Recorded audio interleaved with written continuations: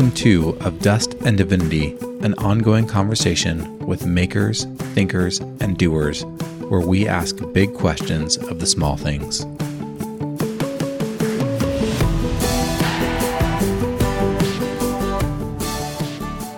In my book, if you're a Black, Indigenous, or person of color, and especially if you're a Black femme, a Black trans femme, just existing in the world and being like living your life unapologetically, claiming that joy, claiming that rest, thriving, that is the revolt right there. That is the revolt, because the system would have you believe that we don't deserve to have that. So I don't think that a birth worker needs to do more than support people to have autonomous, safe, consensual births.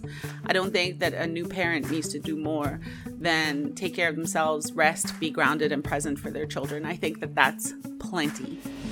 Of Dust and Divinity is an ongoing conversation carrying threads from one episode to the next. Like if the podcast itself were a table in the back corner of your local pub, and each round of guests are like friends gathered at the table in free-flowing conversation. At the table with me today are beautiful souls who I cannot wait for you to meet. Here they are. My name is Chelsea Lutsenko, and I live in Kingston, Ontario, Canada. I work part-time as an administrator for a family doctor team, but at the moment I am pretty much a full-time doula. I am also a co-founder and chairperson of the Doula Support Foundation. I have an amazing partner, and I have two wonderful kiddos, 5 and 3. I am white, and my pronouns are she, her, they. I have a Bachelor of Fine Arts, which was wicked fun at the time, but slightly less useful in the real world.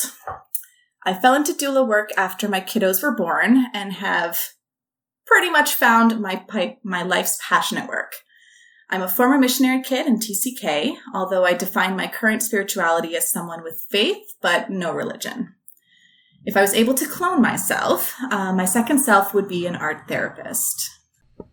Hi, I'm Ajira, pronouns she, they, currently residing on unceded Ohlone territory, aka Oakland, California. I am a fat, Black, queer mama to two glorious beings and lover of all things birth and creation, really, I guess. I'm a full spectrum community birth worker. I have my own practice, and I also am very active in the Roots of Labor Birth Collective, supporting folks through every reproductive milestone, as well as being a photographer and a branding strategist. Connection and community are vital to me, and life has been my greatest, most expectant, and most relentless teacher. Followed closely by my children. I think life, death, and transition are sacred. I believe in embodied spirit. To quote Octavia E. Butler, God is change. I want my life to be an intentional, conscious response to that change, my words to be a prayer, and this whole world that we share to be our house of worship. In case it wasn't clear, I don't have a religion. I like to pick and choose the bits that make sense to me and leave the rest. If I could clone myself, my clone would be doing whatever the hell they wanted, because I believe in autonomy always.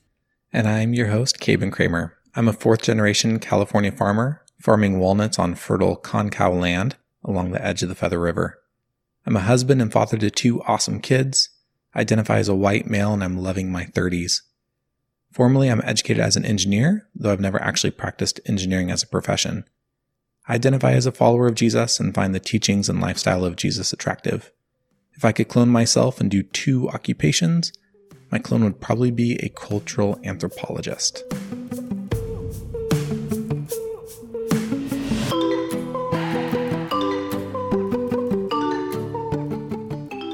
Awesome, guys. Well, welcome to the podcast. I am so stoked to have this conversation with you two in particular. I'm excited and nervous to be here.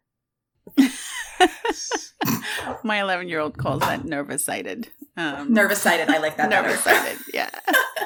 As we get into it, can you share just a little bit, each of you, in whatever order you want, what was your path that led you to birth work?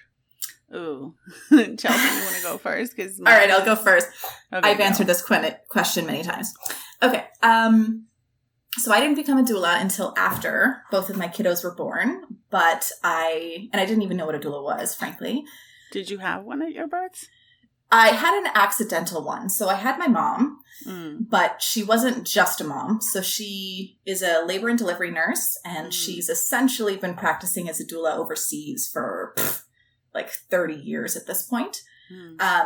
So instead of just being a mom, like, she was my fount of education and, you know, reassurance, and kind of knew how to do things au naturel. So when I came out of my birth experiences, even though they were not perfect and they were not like peaceful home birth water things, I was so proud and so empowered by the way that I gave birth. And I kind of told everyone with ears my entire birth story, like from start to finish, all of the nitty gritty details. I would tell them everything. Love it. And yeah.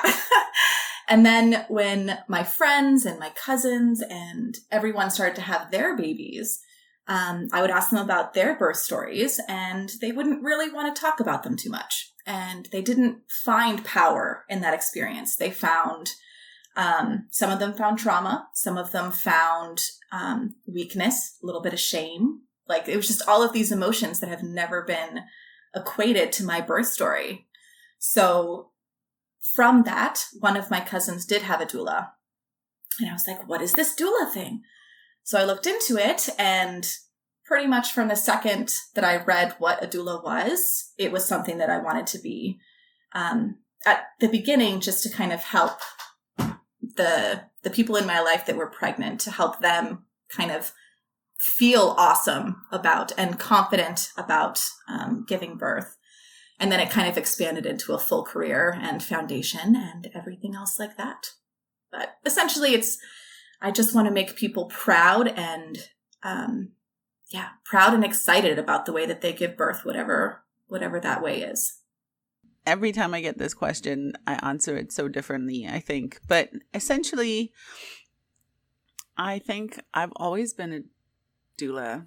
I mean, I don't love the word doula because it means slave in Greek, and I'm uncomfortable. True. But I'm uncomfortable calling myself that, but at the same time, it's like a shame because it's finally becoming a word that is, you know, known in the general population.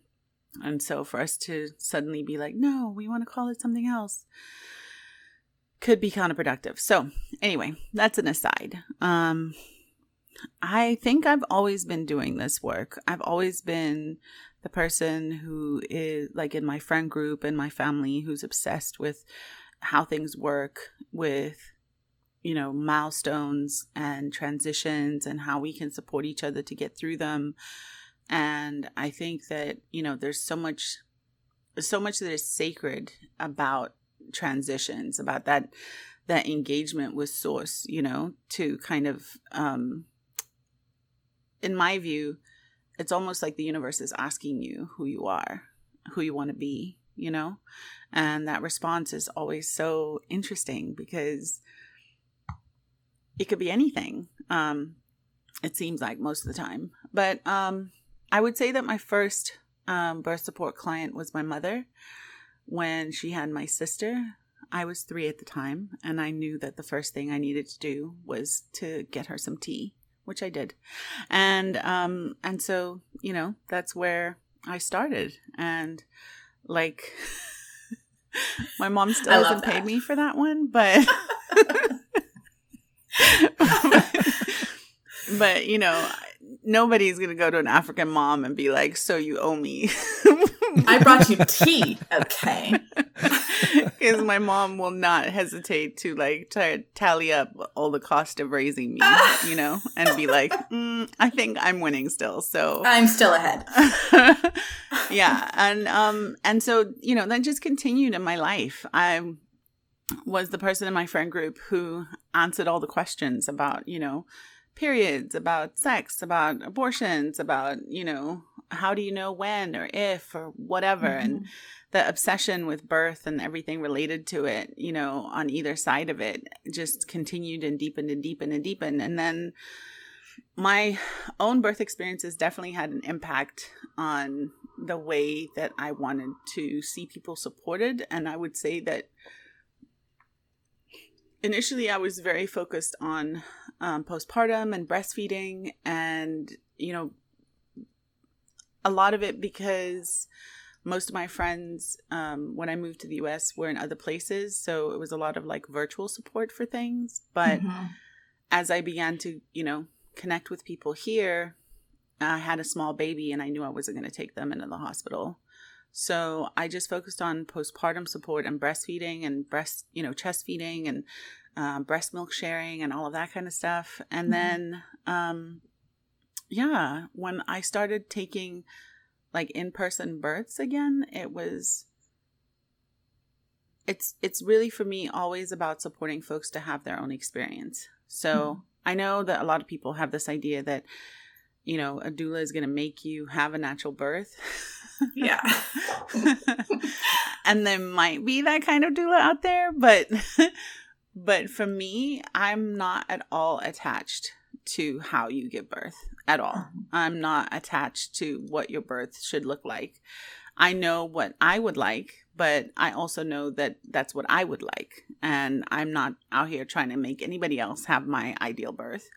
I'm trying to support folks to have their own experience and to really respect their autonomy, you know, respect their wisdom and their intuition and their ability to choose what's best for themselves and their families.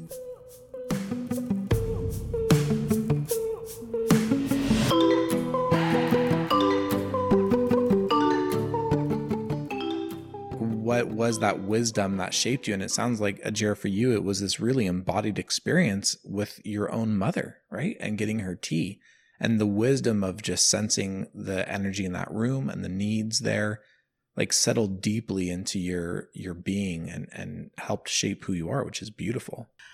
I also think that it's really amusing to me now to think back on my life and how much of my youth was spent trying to really distinguish myself from my parents, you know, trying to like really be clear about like, I'm not, you know, I'm not you, I'm not unduly influenced by you. And then to come out the other side and be like, actually, you are my inspiration in my whole world. I take it back. That is the story of growing up, right? It really is. Yeah. Yeah, that's a beautiful. Yeah, there was something. Gosh, I'm gonna get it wrong, but it was something like that. It was like the process of growing up is like, you know, first learning how to forgive yourself, and then learning how to forgive your parents, and then learning how to love yourself, and then learning how to love your parents, or something like that. Where it's like, yeah, there's this intrinsic part about like coming to terms with our own upbringing.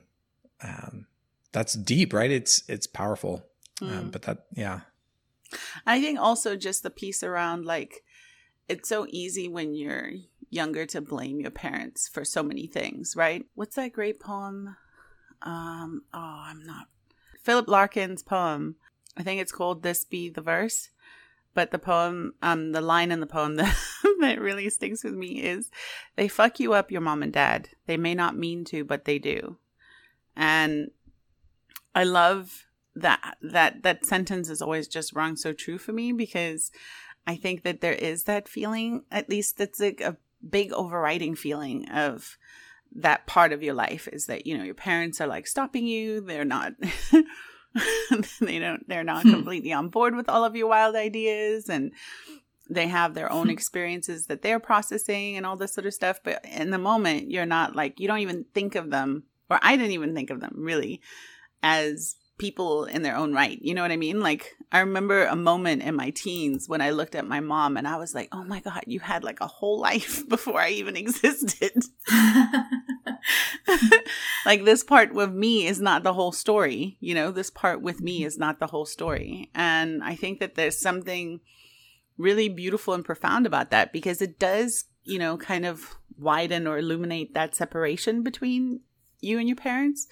But it's also really beautiful because it means that I can look at my parents and I can forgive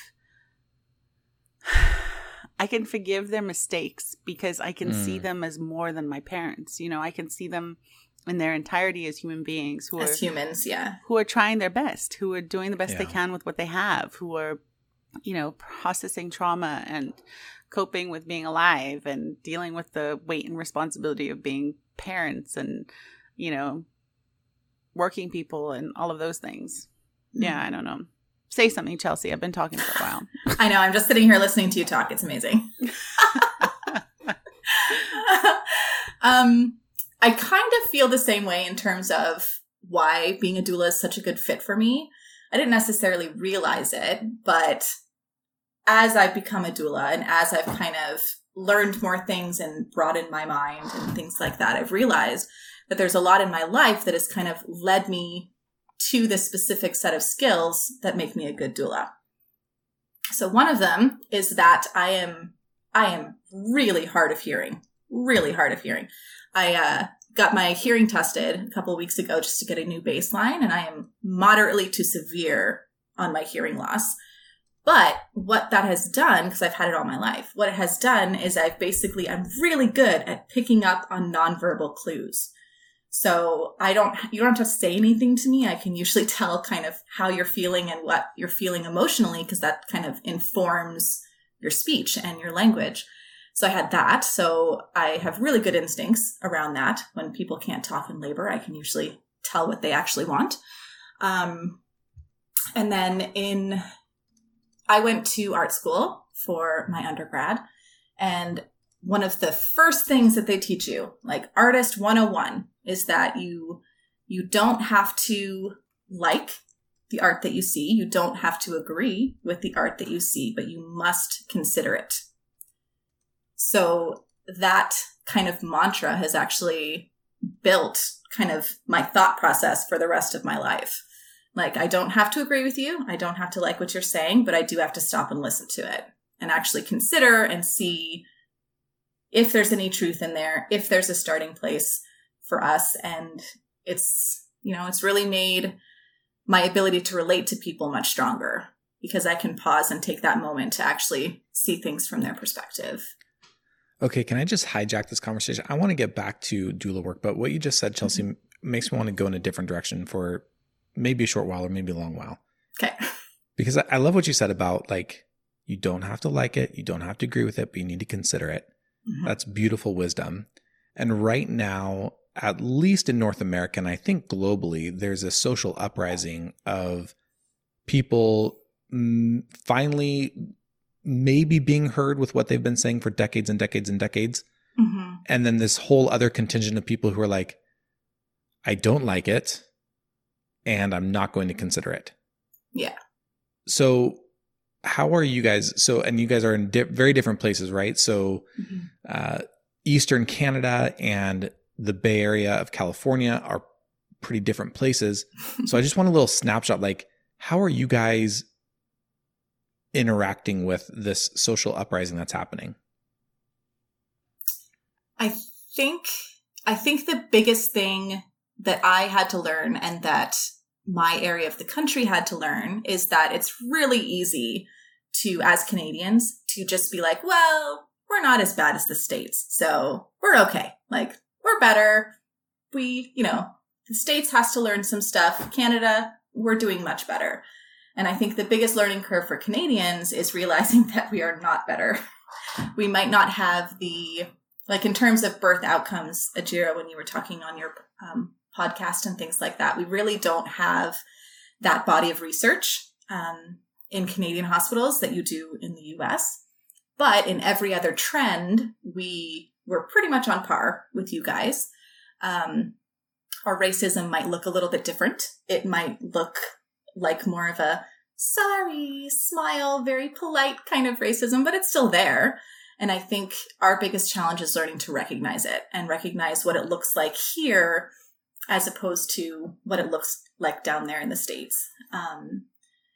And also part of the conversation that we've been having for, relatively recently, but for the last 15, 20 years, is kind of our institutional racism around First Nations and our Aboriginal communities. That's a major black mark on Canada, and it is not better than it was last year. So yeah, I think in terms of Canada, what we're trying to struggle with is to get off our high horse in terms of relationship to you guys and own our own systemic racism and our own way of doling that out.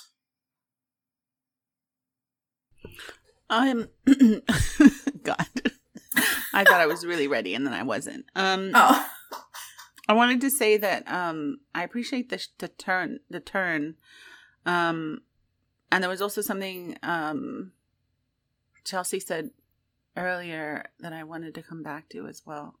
But that I think it was the comment you made around being able to hear people even when you don't agree with them or don't relate to their experience. But I can't remember what it was. It was very interesting. Obviously, since I had to bring it up, that I wasn't going to tell you what it was. But as far as like what's happening right now, I think it's really interesting that people, that so many people in different places still want to do that thing of like, we're not as bad as them.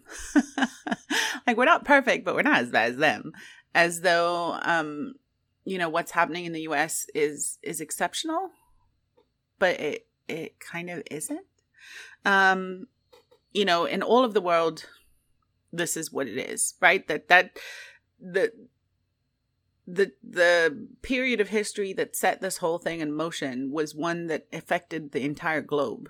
The roots of it are deep and they are established in so many different ways, and so many of the assumptions that we make about where the starting point for anything is, right? And so it's not something that can be fixed by white people deciding to be like, yeah, you know what, you're right. Racism is a thing. Like, that's not enough. And it's not even enough for people to say Black Lives Matter. And I mean, in a way, it's kind of jarring and annoying to hear, just because I know that. Like, I know Black Lives Matter. And if you had to hear somebody saying Black Lives Matter for it to occur to you that Black Lives mattered, then you might be too far gone, friend. Like, I don't know what else to tell you. Like, this should not be news or a revelation to you. Obviously, I understand what the actual goal of the organization and the movement is. And I'm not saying that that's not needed, because one of the ways that this current state of things has really helped me get grounded in is the idea that we all play very different roles in the struggle for the same thing. And I think that for a long time, part of the way that the system kept things in place, kept the status quo as it was through this lie that we, the oppressed, had to pick one thing to focus on in order to exact change, right? Like, we couldn't talk about transphobia and homophobia and racism and sexism and classism and ableism. We couldn't talk about all of those things at the same time. We had to pick one. And then once we had that right, we could, go back to the drawing room table and pick another thing to focus on. Right. And there was definitely this energy of like, whoa, you're just bringing too much, pick one thing. We'll talk about it. We'll see if we think it's real. And honestly, I'm really of the mind of like, I'm not trying to get a seat at the table that my oppressors are eating at, I'm building my own table. Mm-hmm. I'm building my own table and inviting the people I want there, and everybody else can suck it, honestly. So I love it so much. Like, I don't need your table. I'm not trying to build a chair that's going to fit at it. I'm not trying to eat whatever unseasoned food you're about to eat. I don't want it. I'm making my own table. Mm-hmm. And there's going to be lots of nyama choma there. Believe it. If you don't know what nyama choma is, I'm so sorry. Please make your way to East Africa Educate as soon yourself. as possible and figure it out, because something is missing in your life.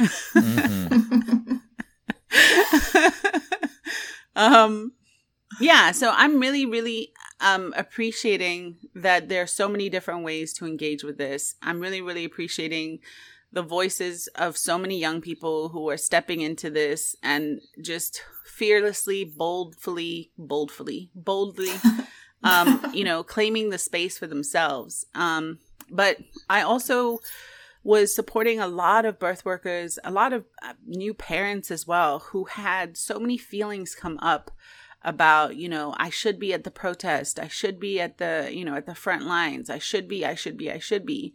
And to them, I keep saying, and to myself, I keep saying that we all show up for the struggle in our own ways. And honestly, in my book, if you're a Black, Indigenous, a person of color, and especially if you're a Black femme, a Black trans femme, just existing in the world and being like living your life unapologetically, claiming that joy, claiming that rest, thriving, that is the revolt right there. Mm-hmm. That is the revolt, because the system would have you believe that we don't deserve to have that.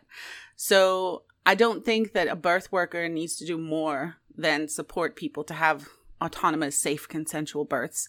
I don't think that a new parent needs to do more than take care of themselves, rest, be grounded and present for their children. I think that that's plenty. And honestly, I also have a little bit of irritation about the fact that, the average, in the United States is that Black birthing people are 4 times more likely to die in birth than white birthing people. And the fact that that happens all the time and has been happening for like at least the last decade that we have data on, if not, definitely, more so since the beginning of this entire empire.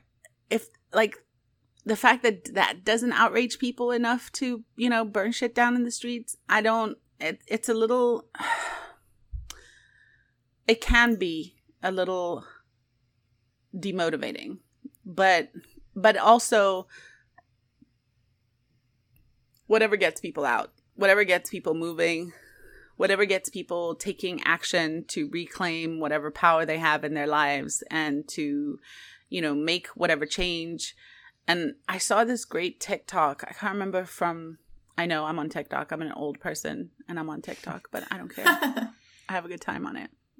But there was this young performer on there who did this really great piece where he was talking about how, like, in the US, people are so distracted by the whole, like, president conversation, right? That most folks don't think about or show up for the smaller elections, which in some ways can have even bigger impacts, right? Of the council, city council, and the, state governorship. And it's like there's so many pieces before you get to that figurehead.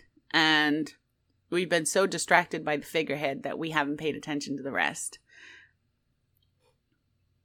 Yeah, I think that's part of the American mythology of power centers, right? Which is kind of what got us into this whole mess, right? Like everything about the American mythos puts more and more attention to higher and higher structures of power because we're just obsessed with it. That's the whole point of American exceptionalism. Of course, the things we're exceptional for right now are not very great things. There is this huge mythos around those power structures that, like, the things that actually make change, the city council, the state legislatures, we overlook because they're quote unquote not powerful enough somehow, even though they're the ones actually making the change, because we've put so much mythology around what it means to be president. Just look at half of our movies from the 1990s onward, and then, we could go further back than that too. But Harrison Ford, best president. Some of my favorite president movies, actually. Yeah, Air Force One. Air Force One. And then wasn't there another one where, like, they had a summer house on the lake or something and he had to rescue his wife? What was that one? Yes, that was a Tom Clancy book that they made. What was that one? Doesn't have a summer house by the lake. Right? Right? Well, yeah, Chelsea does. So I borrow a summer house by the lake. Oh my God. I need to move to Canada immediately. We have a lot of lakes. I'm assuming you get one when you arrive. And that's our show. Thank you so much for joining this ongoing conversation as we seek to unearth meaning in the everyday stuff of life. For show notes or to connect with this community of seekers, visit us online at www.ofdustanddivinity.com. Join our Facebook group, which is called Of Dust and Divinity Podcast Community, and engage us on Instagram at Of Dust and Divinity, all one word. Hey, and if this conversation was meaningful to you like it was meaningful to me, leave a rating and a review on your favorite streaming platform so that more people just like us can discover this podcast and join in the conversation themselves.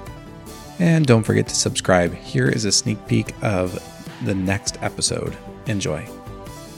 I think often unconsciously, sometimes folks want to give birth in the hospital because they want to be able to put that on the doctor, to just say like, you know, here, you're responsible for the outcome now.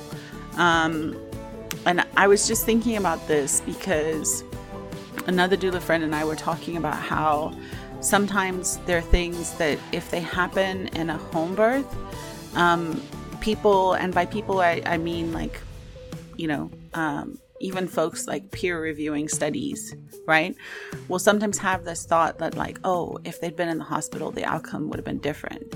And yet when the outcome is the same at the hospital, nobody thinks like, oh, if they'd been in a home birth, it would have been different.